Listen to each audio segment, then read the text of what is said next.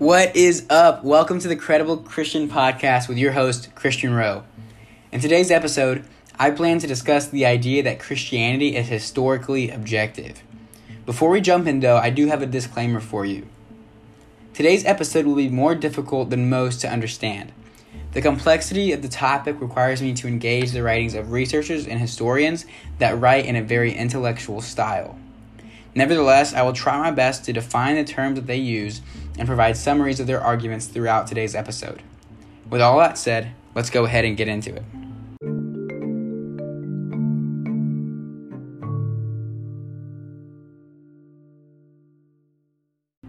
To be historically objective means to present an account of what happened in the order in which it happened, apart from biases, presuppositions, and prejudices that might influence the way in which the account is presented.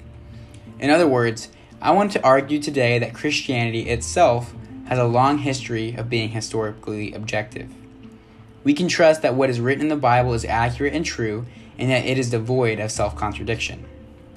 To support this claim, I will be engaging both primary and secondary sources.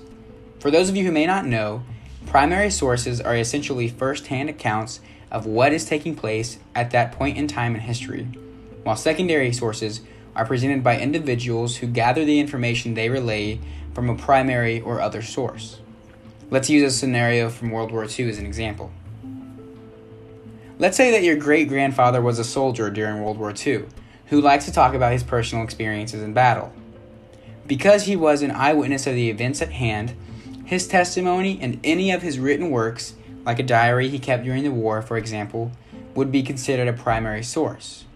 Now, if you were to take that information and try to write a book about the history of World War II while relying on your great-grandfather's experience as your sole source, the book that you produce would be considered secondary.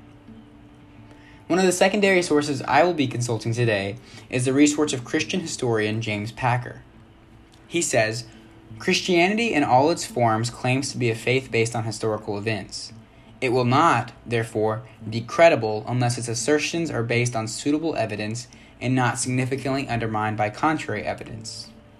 Packer continues, for 2 centuries now, much Western Protestant thinking about Christian origins has been shaped by the pursuit of knowledge, and it has become almost taboo to say that everything important concerning Christian origins is shrouded in deep uncertainty.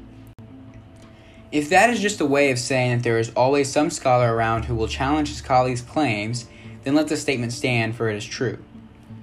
But if what is meant is that, this being so, nobody is entitled to be certain about Christian origins, I for one must demur. I hold that evidence of this kind is in fact available to us, and supremely so in connection with the life, death, and resurrection of Jesus Christ.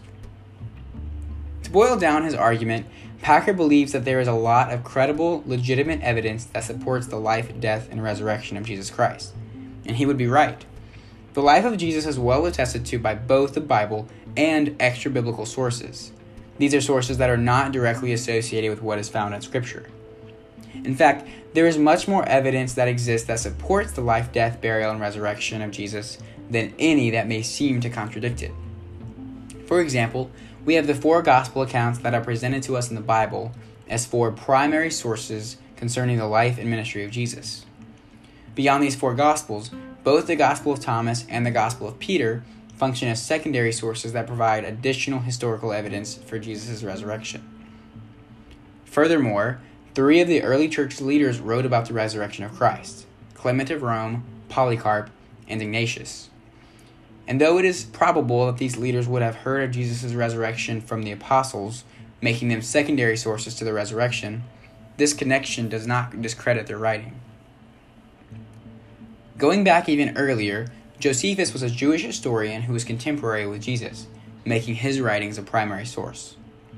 Because of his religious heritage being a Jew, it would have been unlikely for him to attribute any sort of deistic qualities to Jesus, but in his writings we find these remarks. He was a wise man, if one could even call him a man. He was the Messiah, and he rose from the dead as the divine prophets foretold, with 10,000 other wonderful things about him. This comes from his writings in Antiquities, 1863. With this in mind, It is clear that the resurrection of Christ is a historical event for which both primary and secondary sources exist. Though the writers of these sources may be biased in some way or have their own presuppositions, these biases do not necessarily discredit their writings. Up to this point in the episode, we have examined James Packer's claim that suitable evidence exists for the life, death, and resurrection of Jesus, by briefly surveying the writings of early historians that have included accounts of Jesus' resurrection in their writings. Now I want us to beg the question, though this evidence exists, is it truly objective? Or has it been placed in our laps by individuals seeking to push a particular narrative and enforce their own perspective? After all, everyone approaches the past with a certain amount of bias, with presuppositions based upon background, experience, and convictions. These presuppositions, whether correct or not, are the spectacles with which we view the past. In other words, history seems to lie in the eye of the beholder. Roger Schultz contends that the only moment in time in which there will be an objective standard for all of human history is when the nations are gathered before the Son of Man sitting on his glorious throne and the books are opened on Judgment Day. Until then, we might pursue objective history by following scriptural principles. First, the Christian knows that there is truth and that God has established absolute standards. Certainly, our understanding has limits, our judgments are not perfect, and our knowledge of history is not exhaustive. But because God has revealed truth in His Word, we may be assured that true knowledge is possible. Second, the Christian worldview is foundational for a proper understanding of history. Truth is a person, Jesus Christ, the second person of the Trinity, and truth is His infallible and inscripturated Word. Apart from Him, the universe quickly falls apart. The denial of the triune God is the denial ultimately of meaning, community, nature, family, life, culture, and all things. Schultz goes on, history is objective and can be objectively known because it is ordained by God. Biblical Christians do not believe that God sits back, watches the unfolding of human history, and then offers His particular interpretation of it. God does not put a divine spin on autonomous details of history. Rather, God is the author of history. Human beings can thus know history truly, though we cannot know it exhaustively. Though finite mortals, we have the true and perfect standard of God. God saw His creation and pronounced it good. Jesus then came in the fullness of time. All things were created for Him, and in Him all things hold together. And this redemptive work was the central point of history. To summarize Schultz's argument, history cannot exist apart from God. God is the author of history, and history cannot be properly understood by Christians today unless we recognize that through Christ and for Christ all things were created.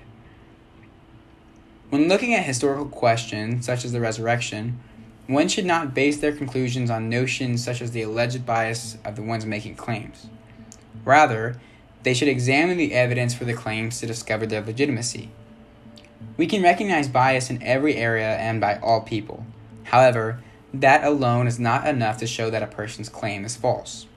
To be good and responsible historians and investigators, we must follow the evidence, and I believe that this evidence leads us to the foot of the cross. To recap, I know that we talked about a lot today, that I used many big words and the concept itself is a rather complex one, but the point of today's episode is, as I mentioned in the beginning, Christianity is historically objective.